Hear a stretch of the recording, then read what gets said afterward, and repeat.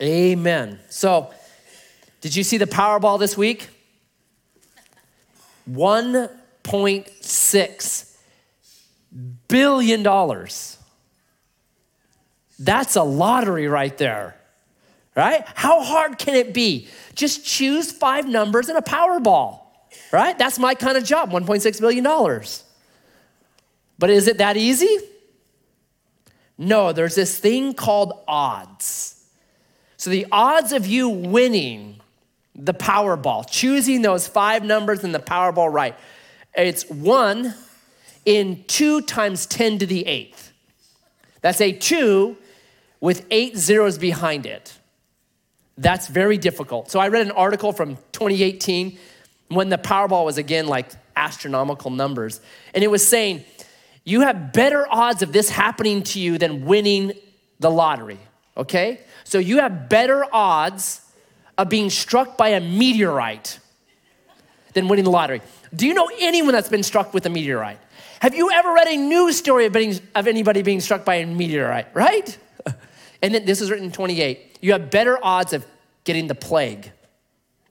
In 2020, that all changed. Because you have really good odds of getting the plague in 2020. And the last one is you have better odds of being killed by a dropping coconut. Right? So odds matter, don't they? They really matter.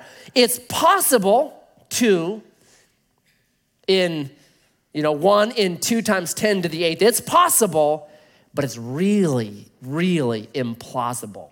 And that's not that big of a number, okay? So we're doing this series right now called Good Question.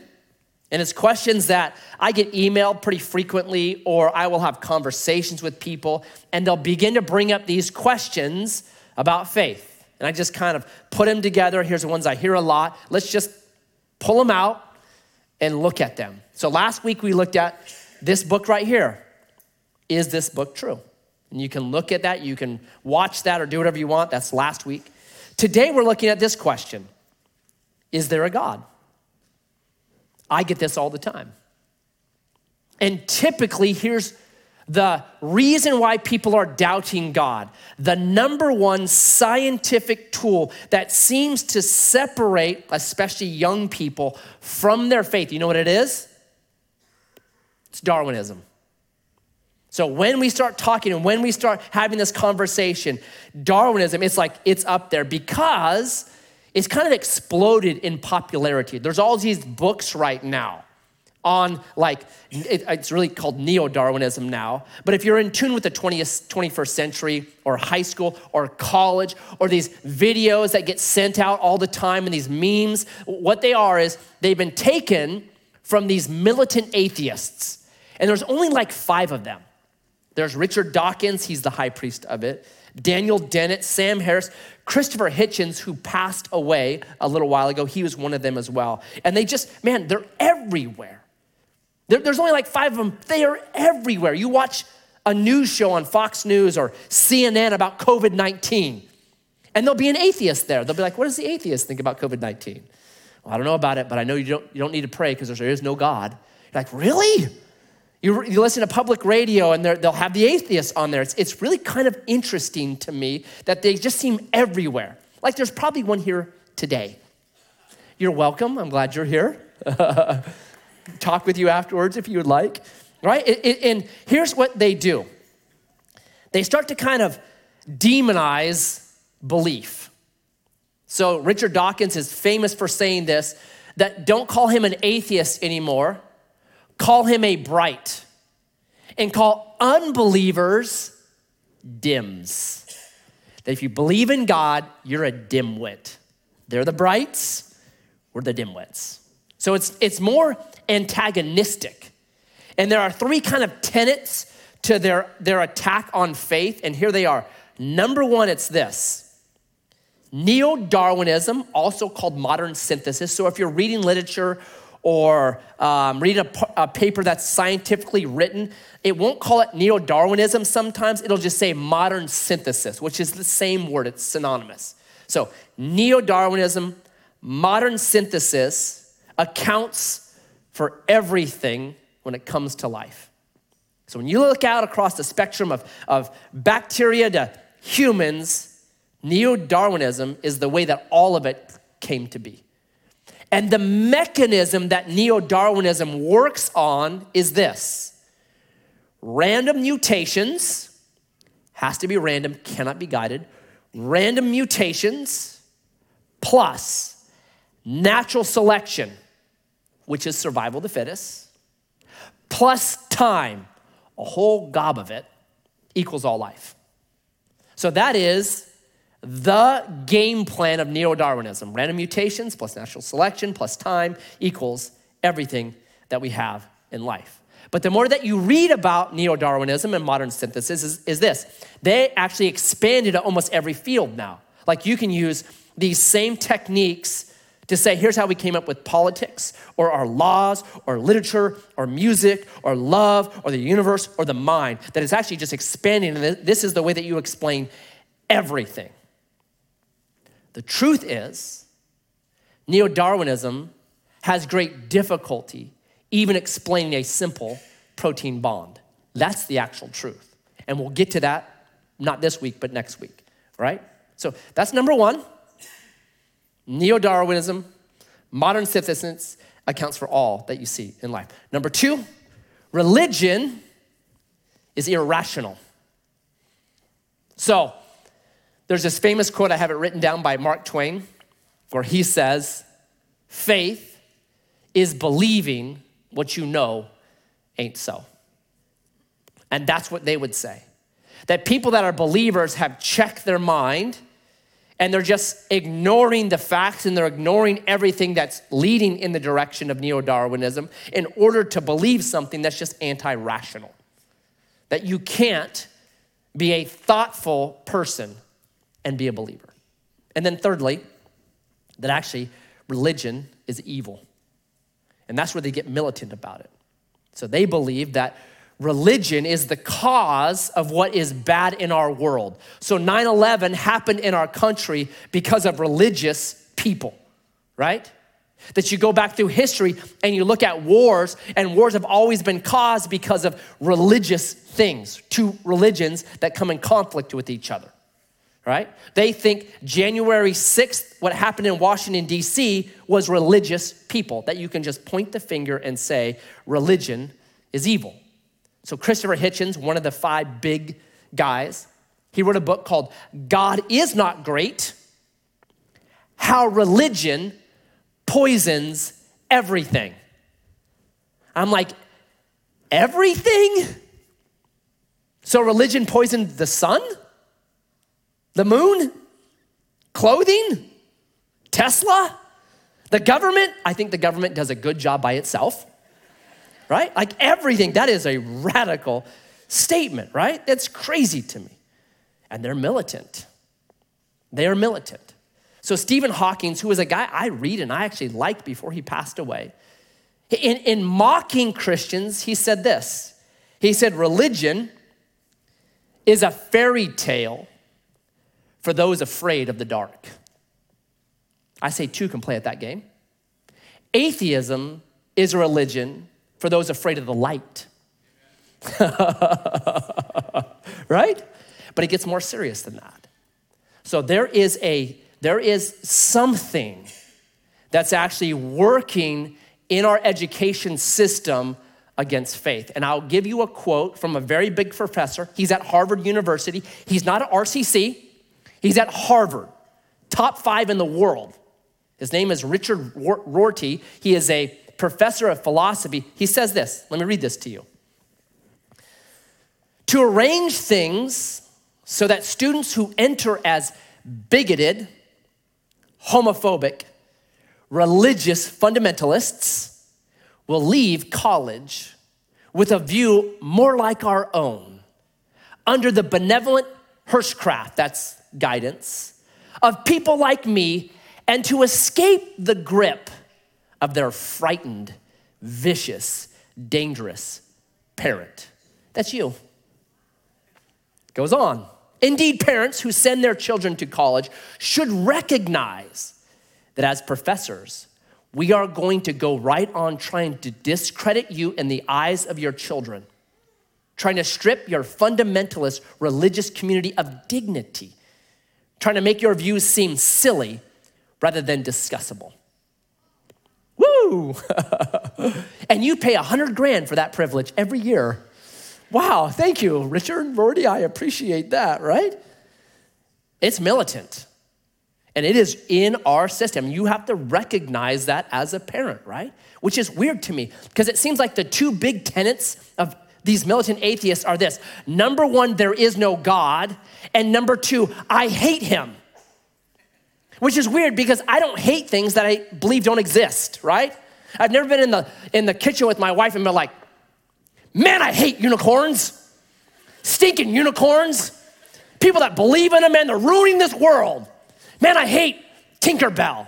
People who believe in fairies, fairy bumper stickers, they're ruining our country. Like, it's like irrational. If you don't believe in it, who cares? But they do. It's like something is driving them. Dr. Rorty, something's driving them with a hatred of what we believe. And so there's a new religion, and it's this, science says. And it really is the religion that drives our country. So we have become a people who look to science to answer every question. And we'll talk more about this next week. There's good parts of science, no doubt about it. But be careful if science says. Be careful. So we're in 2 weeks, and that's what we're going to do. We're going to try to look at this question. Is there a God? From a scientific viewpoint. And I believe there are 4 massive arguments that lead you to faith in God. They're the universe and its origins, morality and where we got it, biology, which is the wheelhouse of neo-Darwinism, and then lastly, just value. Like we have value and we know that, okay? So those are the 4. We're gonna cover the first 2 today, universe and morals. All right, so the universe. We've got all this stuff, right? Planets and suns and moons and just more stuff than you can imagine. Here's what I know. Stuff comes from somewhere, right? You might be wearing a shirt and inside it'll say, made in Rwanda. What does that mean?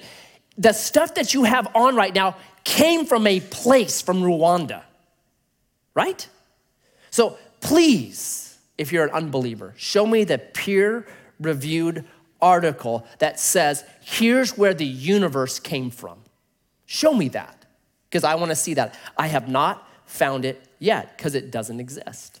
Stuff comes from somewhere. So 4 weeks ago, we talked about the Big Bang, because it was actually in 2 Peter. And the Big Bang was resisted by science up until 50 years ago. Because what that said was this: the universe had a beginning.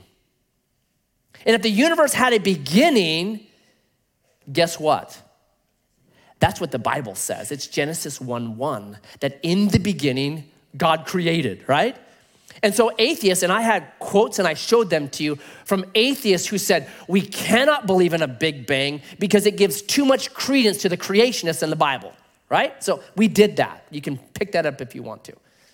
So Big Bang gave a lot of power to the Bible. So Richard Dawkins, the high priest of atheism, he's in a debate with a person that believes, was asked this question. He goes, 50-50. The Bible, had a 50% chance of getting it right. I'm like, really? Have you read origin stories, Dawkins? I've read a bunch of them. And you go across the board on how we got the stuff that we have right now. And not one of them said, in the beginning, God created the universe. It's not as simple as 50-50. This thing was cut up and strewn across the universe and each of them popped into something, right? Like, that's silly. It's a dismissal of what he knows is a very powerful argument for beginning. So Stephen Hawking, here's what happened. Very smart guy, not a believer. But in about 1967, the Hubble telescope, all these things started to show us that the redshift started to show us the universe is expanding. So this is what he did. He said, well, if you look at the trajectory of things and you begin to draw lines backwards, if you could reverse the tape, if you would, you come to a point. He called that zero space. Let me ask you, how much stuff do you think you can put in zero space?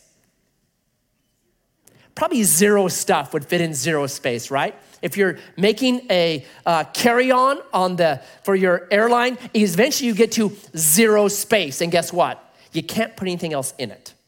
So zero space, and that's a now scientific term. There was a zero space. Now, if you read Big Bang, it's always after zero space when there was some stuff and what happens. But it's never the zero space. Because everyone knows this. In order to get what we've got here, you either had to have a mind that was powerful enough to do it, or you had to begin with matter. You have to have one of those two. Well, Zero Space by Stephen Hawking, who was a brilliant physicist, one of the most brilliant in the 20th century, he kind of eliminated matter, that there's no matter. There's a zero space time when there was nothing. So what are you left with? You're left with a mind. That's all you've got left. You have a mind that was great enough to begin to create what we see today. So if you're a student, look at the origins of the universe, because what's happening, and I'll give you quotes from really, really smart people that are saying, yeah, the evidence, if you're following the evidence like a scientist is supposed to, there's a mind, a powerful mind. So that's the universe. And then fine tuning. So in order to get everything that we've got, things had to be tuned. And Dr. Hugh Ross, he says there are 180 things, constants, that have to be exactly what they are in order for us to get what we've got. So the weight of an electron, the speed of light, gravitational, there's 180 of them. And if you were to change one of them, 0.000000001%, nothing works. Like it's that fine-tuned of a universe. So there's this guy, his name is Eugene Koonin. He is a bioinformatician. What a job, huh? Hey, Eugene, what do you want to be when you grow up? I want to be a bioinformatician. And so what he does is he looks at all this kind of information and he uses it to calculate out odds. All right, so you've got this fine-tuning argument. What are the odds that a universe like ours could just bang be here? This is the number he has. This is the odds. 1 in 10 times 1,018. So that is a 1 with 1,018 zeros behind it. Let's think about that number for a second. Remember we talked about the lottery? What are your odds of winning the lottery? Well, it's a 2 with 8 zeros behind it. It looks just like that. And it's possible, but very improbable. So there's a number, it's 1 in 10 times the power of 50. This is the same odds as 0. So when science calculates out and they come up with anything above a 10 with 50 zeros behind it, then they just say, yeah, it's never gonna happen. Doesn't matter how much time you give it, doesn't matter how many opportunities you give it, it's never gonna happen. But what about the number he came up with? That's what it looks like. Those are the odds of the universe coming into existence. So now they have this thing, I don't know if you're following it, called multiverse. Well, we had a billion, trillion, quadrillion universes, and finally the universe got it right. Well, that sets off a whole another set of problems. It's just 0. There's no likelihood of us getting what we got without some kind of mind. It's 0, 0, 0, 0. All right? So let me give you one other thing. Stars. I don't know if you've studied stars, but at college, I had to take these classes to well-round me as an engineer, and I take astronomy. And in astronomy, I remember the professor just saying, hey, stars, here's how it happened. We had Big Bang. You had these clouds, right? These clouds coalesced. Gravity caused them to collapse. And as they collapsed, the pressure in the center of the cloud lit the fires of nuclear fission that then spit out all the elements that we need for planets and moons and asteroids. Like, it was done, like simple. And like, oh, okay, that's what, they know everything that's happening. And just, okay, that's how stars came. Perfect, you guys got it figured out. And that was like the public image of science. And there was no like, well, it doesn't quite work. There was none of that. So is that true? Do we know how stars got in the galaxies? Well, you guys know this guy? Neil deGrasse Tyson, right? He has a big show. He's on everywhere. He is a evolutionary astrophysicist. So it's taken the neo-Darwinistic viewpoint and using it and applying it to stars and planets and everything that you see out there, right? Super smart guy. Well, his public face, if you've watched any of his show, is he is a fanatical atheist. How about privately? Well, listen to this quote from him. It's about stars. Not all gas clouds in the Milky Way can form stars at all time. More often than not, what did you just see that right there? How many stars are there? Billions upon billions upon billions, but more often than not, the cloud is confused. A confused cloud. Oh, poor cloud. I'm confused. Okay, I love that. I love the lack of scientific lingo when they get in areas that they know, yeah, we don't know what's happening here. Whenever you see stuff like this is a very bright man saying, we're clueless, right? The cloud is confused about what to do next. Actually, astrophysicist, what is Neil deGrasse Tyson? An astrophysicist. Actually, astrophysicists are the confused ones here. We know the cloud wants to collapse. I mean, of course, if I was a cloud, I would want to collapse. Like again, like clouds don't have feelings, they don't care, right? Wants to collapse under its own weight to make one or more stars. But rotation, as well as turbulent motion. So when you swing something around, so these gas clouds, because of the Big Bang, they're just swirling, that's why the sun swirl. So what happens when you swirl something around? It wants to spread out. Right? So you have this rotational inertia that's actually trying to cause the cloud to expand, as well as turbulent motion. So this is thermodynamics and that kind of stuff. Within the cloud, work against that fate. So too does the ordinary gas pressure you learned about in high school chemistry class. So if you've ever compressed gas, what happens to the temperature? It gets hot. Feel your compressor. Whenever you push a gas together, it gets hot. What happens to a gas when it gets hot? It expands.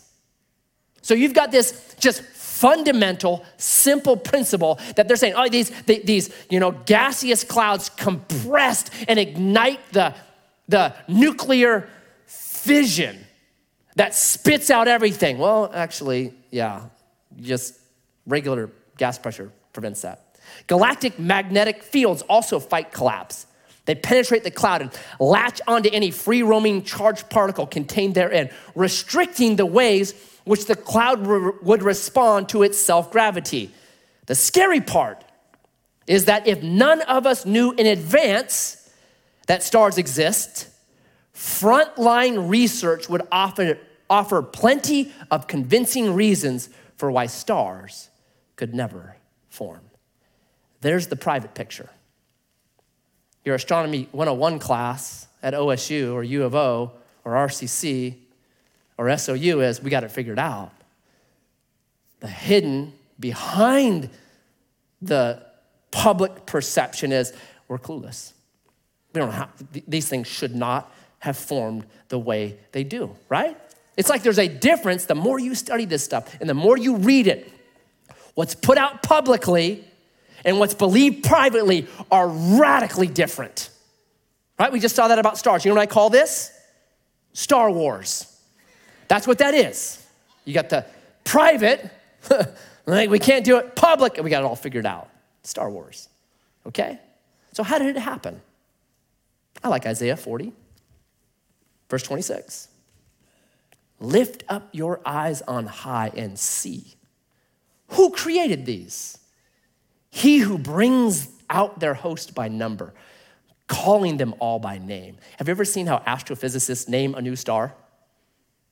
Like 1N2-65-42100. I bet God has a lot better names than that. God created them. God created them. That's what you actually see. You can read Job chapter 38, 1-7. I love that. It's a poetic account. And it says, the sons of God, whoever they are, sang as God was creating these stars, they're just like, whoa, that is so cool. Man, I think that's a much better way to explain it.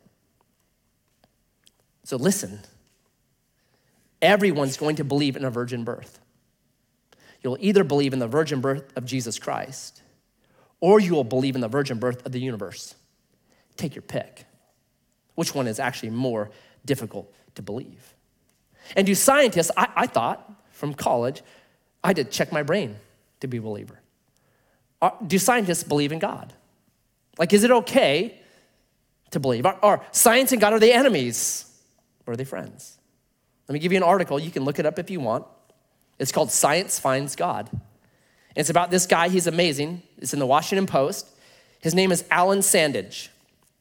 He is considered to be one of the foremost astronomers of the 20th century. Brilliant. Discovered the Hubble constant, the age of the universe. I mean, he is brilliant guy. When he was young, he says this about himself. As a boy, I was an atheist. Didn't grow up with God. Parents didn't believe in God. I didn't believe in God. Atheist. But there was this symposium in like 1981 where you have people that believe in God, starting with, some physicists and stuff, just a small group of them. And then over here was all these people that did not believe in God. There was atheists, right? And Alan Sandage comes in and he's the father of them all. He's the stud. Comes in, they've got a chair set for him to sit down with the non-believers. He came in there, looked at the chair, went over and found a new chair and sat with the believers. And they were shocked. They're like, oh no, we lost our Goliath. This is bad, right? And this is what he said after that. I find it quite improbable that such order came out of chaos. There has to be some organizing principle, a mind. God to me is a mystery, but it is the explanation for the miracle of existence, why there is something rather than nothing. PhD, astrophysicist, one of the father of the 20th century. Brilliant man. A couple years after that, he put his faith in Jesus Christ and begins to write these incredible articles that show, hey, science and God, they're not enemies. They're friends, right?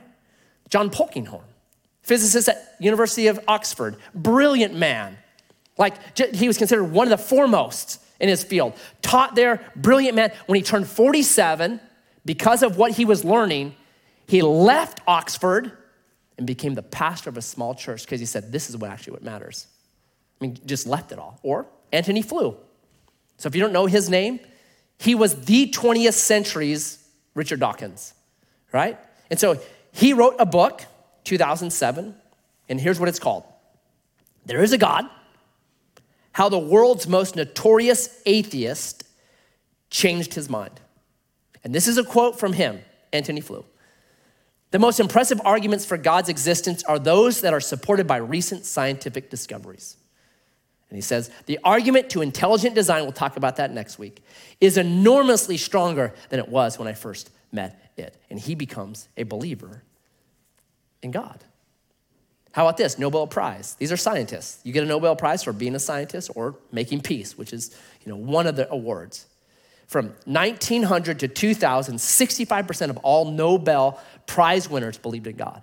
So there's this public perception that, God and science are enemies, but it's not true. Not true at all.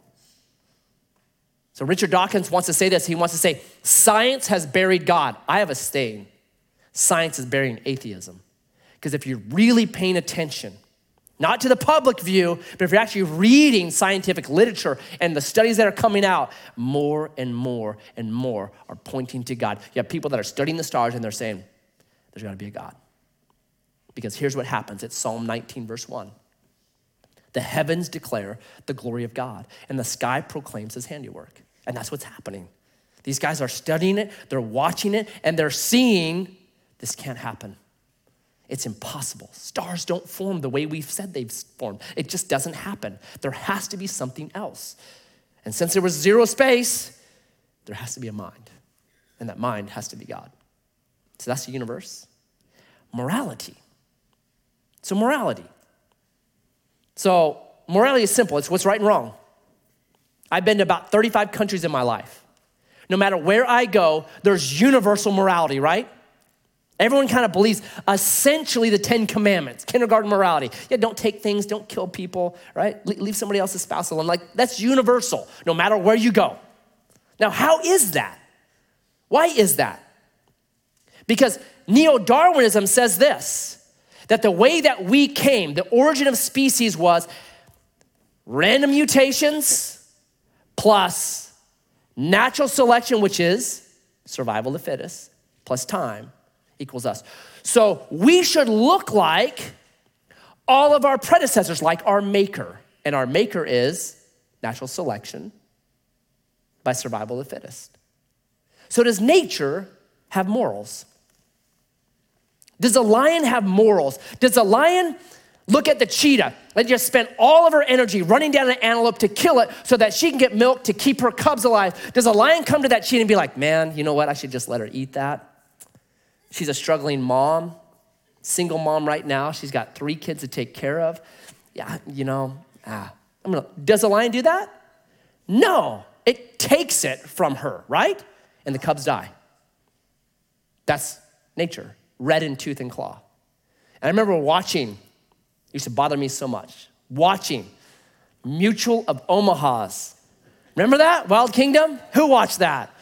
Dude, that was the only show back when I was a kid that you could watch about nature, right? And you'd see the hyena go up and steal the antelope from the cheetah. And as a kid, I'd ask my mom, why don't the people filming this stop that? Right? This is wrong. They're gonna kill some cubs. Because I knew in my heart, that's wrong. But nature doesn't teach that. Nature says, might is right. That's what nature says.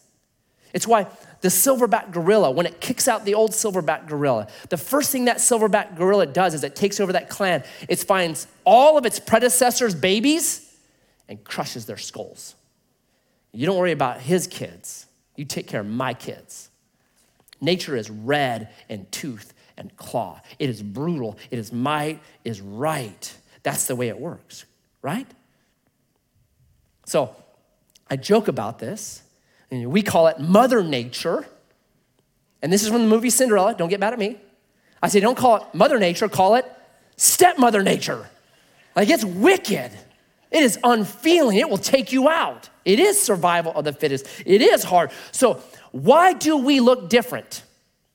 Why do we have this kids very early in life to say, that's not fair, right? The lion never says that's not fair. The lion says, I am stronger. I'll do whatever I want. So why are we so different than our neo-Darwinistic maker of survival of the fittest? Why are we different? Well, there's some arguments that people have. One of them is this, and it says, culture created our morality, right? So this is John Paul Sartre. He's an atheist, philosopher. He says, so because of that, each culture has to decide what's right or wrong. You know the problem with that? Culture is changing what they say is right or wrong. Okay, go back 700 years in Norway. If you went back there, what was right for a man 700 years ago in Norway was to rape and pillage wherever and however he wanted. Is that modern day Norway? No way, it's one of the most gender equal countries in existence. They've changed. So what was right or what was wrong? Like, there's no standard, and it does not work. There's a paper, if you want to get it, you can. It'll help put you to sleep at night. It's this. It's a gal who is an anthropologist working on her dissertation. She was a expert in the Sudanese culture. And as an anthropologist, you are taught, never interfere. Cultures do what is culturally right. We're just there to take notes and be like, okay, that's interesting. All right, good for you. All right, yeah. So she wrote this paper called Anthropologists, Cultural Relativism, and Universal Human Rights. So she embeds with a Sudanese tribe. She's with them. She's traveling around, and she's just taking notes like an anthropologist do, making no judgment call on what they do, right or wrong, until she witnessed this. Little girls being taken into a tent and female genital mutilation happening. And she said she was appalled.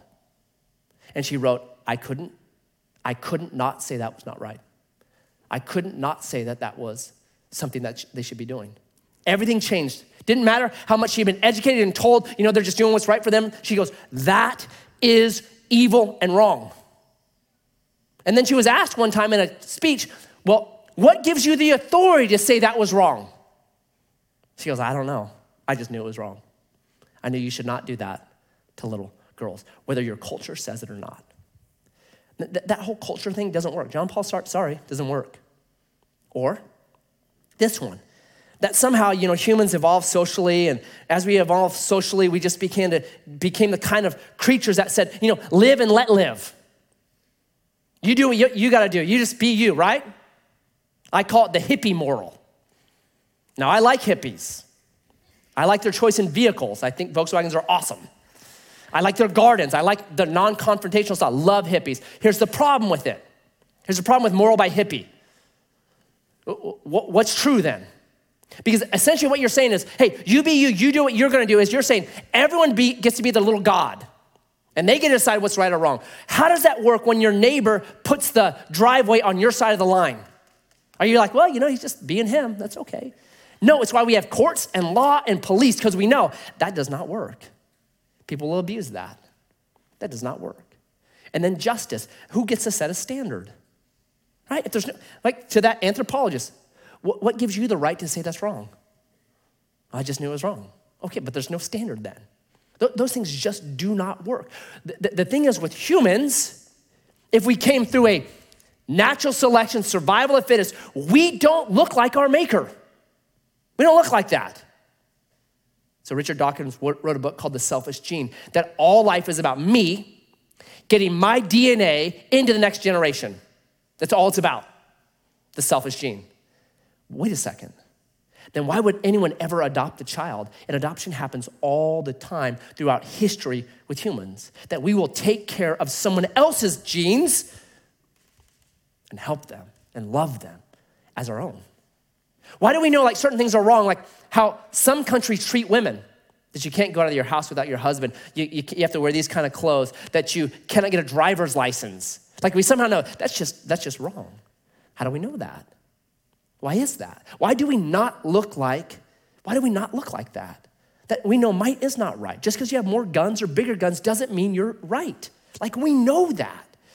Why is that? Here's why. Genesis 1:26. God said, let us make man in our image. We don't look like nature because we weren't created after nature. You and I were created with a different view, a different fingerprint. We were supposed to look like God. We're supposed to be image-bearing him, his love, his mercy, his grace, his adoption, his care. I'll read one more text, Romans chapter 2, verse 14. For when Gentiles who do not have the law by nature do what the law requires, they are a law to themselves, even though they do not have the law. They show that the work of the law is written on their hearts, while their conscience also bears witness.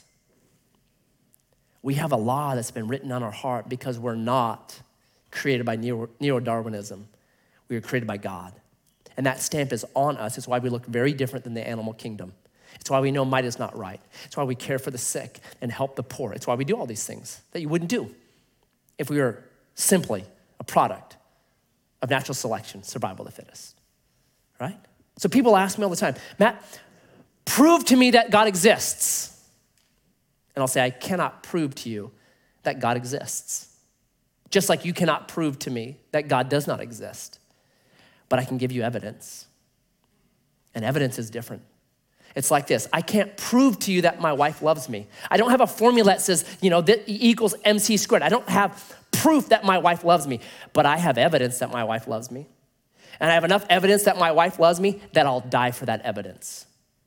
There's enough evidence that there's a God. And there's enough evidence that God loves you.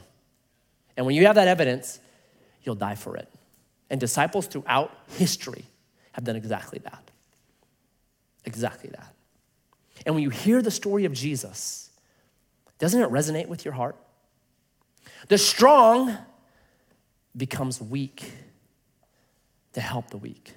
The rich spends his resources on the poor.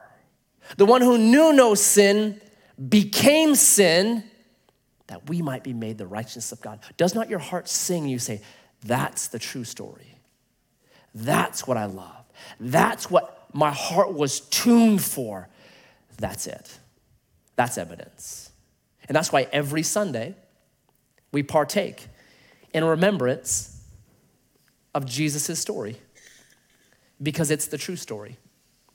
It's the one that we resonate with. It's the one that we know that's how we're supposed to live. The strong, helping the weak, not attacking the weak. The rich, helping the poor, not exploiting them. We know that's the right way. So Jesus, today, as we hold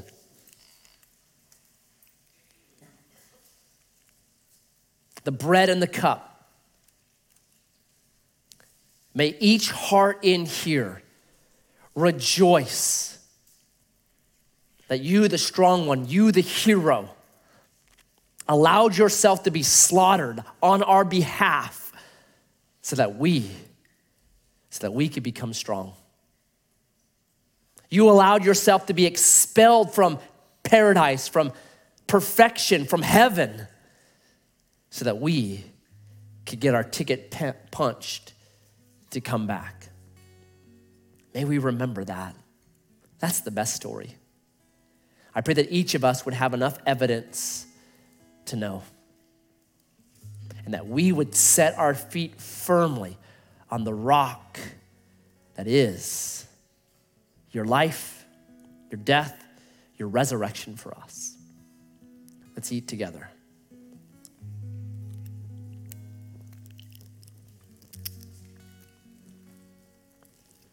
And we hold this cup. Each of us are created in your image, but sin has marred that image like a cancer that steals resources and destroys the host, damaging how we image you, damaging how we bear a witness of your grace and your mercy and your love and your forgiveness to 1,000 generations. And so I pray as we drink of this cup that you would restore that image. Where we need forgiveness, would you forgive us? Where we need grace, would you fill us up? Where we need mercy, may we just explode with mercy for people. May we, by the power of your blood today, image bear you well, I pray. Let's drink together.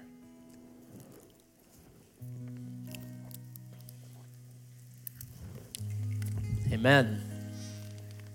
So you know what we do here. If you need prayer, we'll sing a song. There'll be some people up here, they want to pray for you. Maybe it's for faith, maybe it's for health, maybe it's for shalom, maybe it's for peace, maybe it's for marriage, maybe it's for your kids, maybe, it doesn't matter. Come up, be prayed for. We do baptisms. So last night I was putting my 7-year-old Myron to bed, and he's been talking a lot about baptism. And he's like, Dad, if I believed on Jesus already and accepted it in my heart, why do I need to be baptized? And I said, it's like this, because he has this science experiment thing with magnets. I said, I've told you about magnets before, how they attract each other, and I've explained magnets to you before, but then you have this kit now that you're able to experience what magnets do, right? And that's important. It helps solidify in your head what magnets do. I said, you believe in your heart, you've confessed with your mouth, Jesus is your Lord and Savior, right? And he's saved you. And that's great, and that's awesome. I said, when you get baptized, it's like the experiment. It's like you experience this. And something happens in that moment. It's, yes, though my sins were like scarlet, they've been made. What a great day to be baptized, right? The old is passed away. It's been washed away. And I'm new. I go into these waters and I come out brand new, a new creation in Christ Jesus. It's the experience, if you would, of all that. That's baptism, buddy. And so maybe today's your day to be baptized. Do it. What a great day to be baptized. If you're doing well, thank Jesus.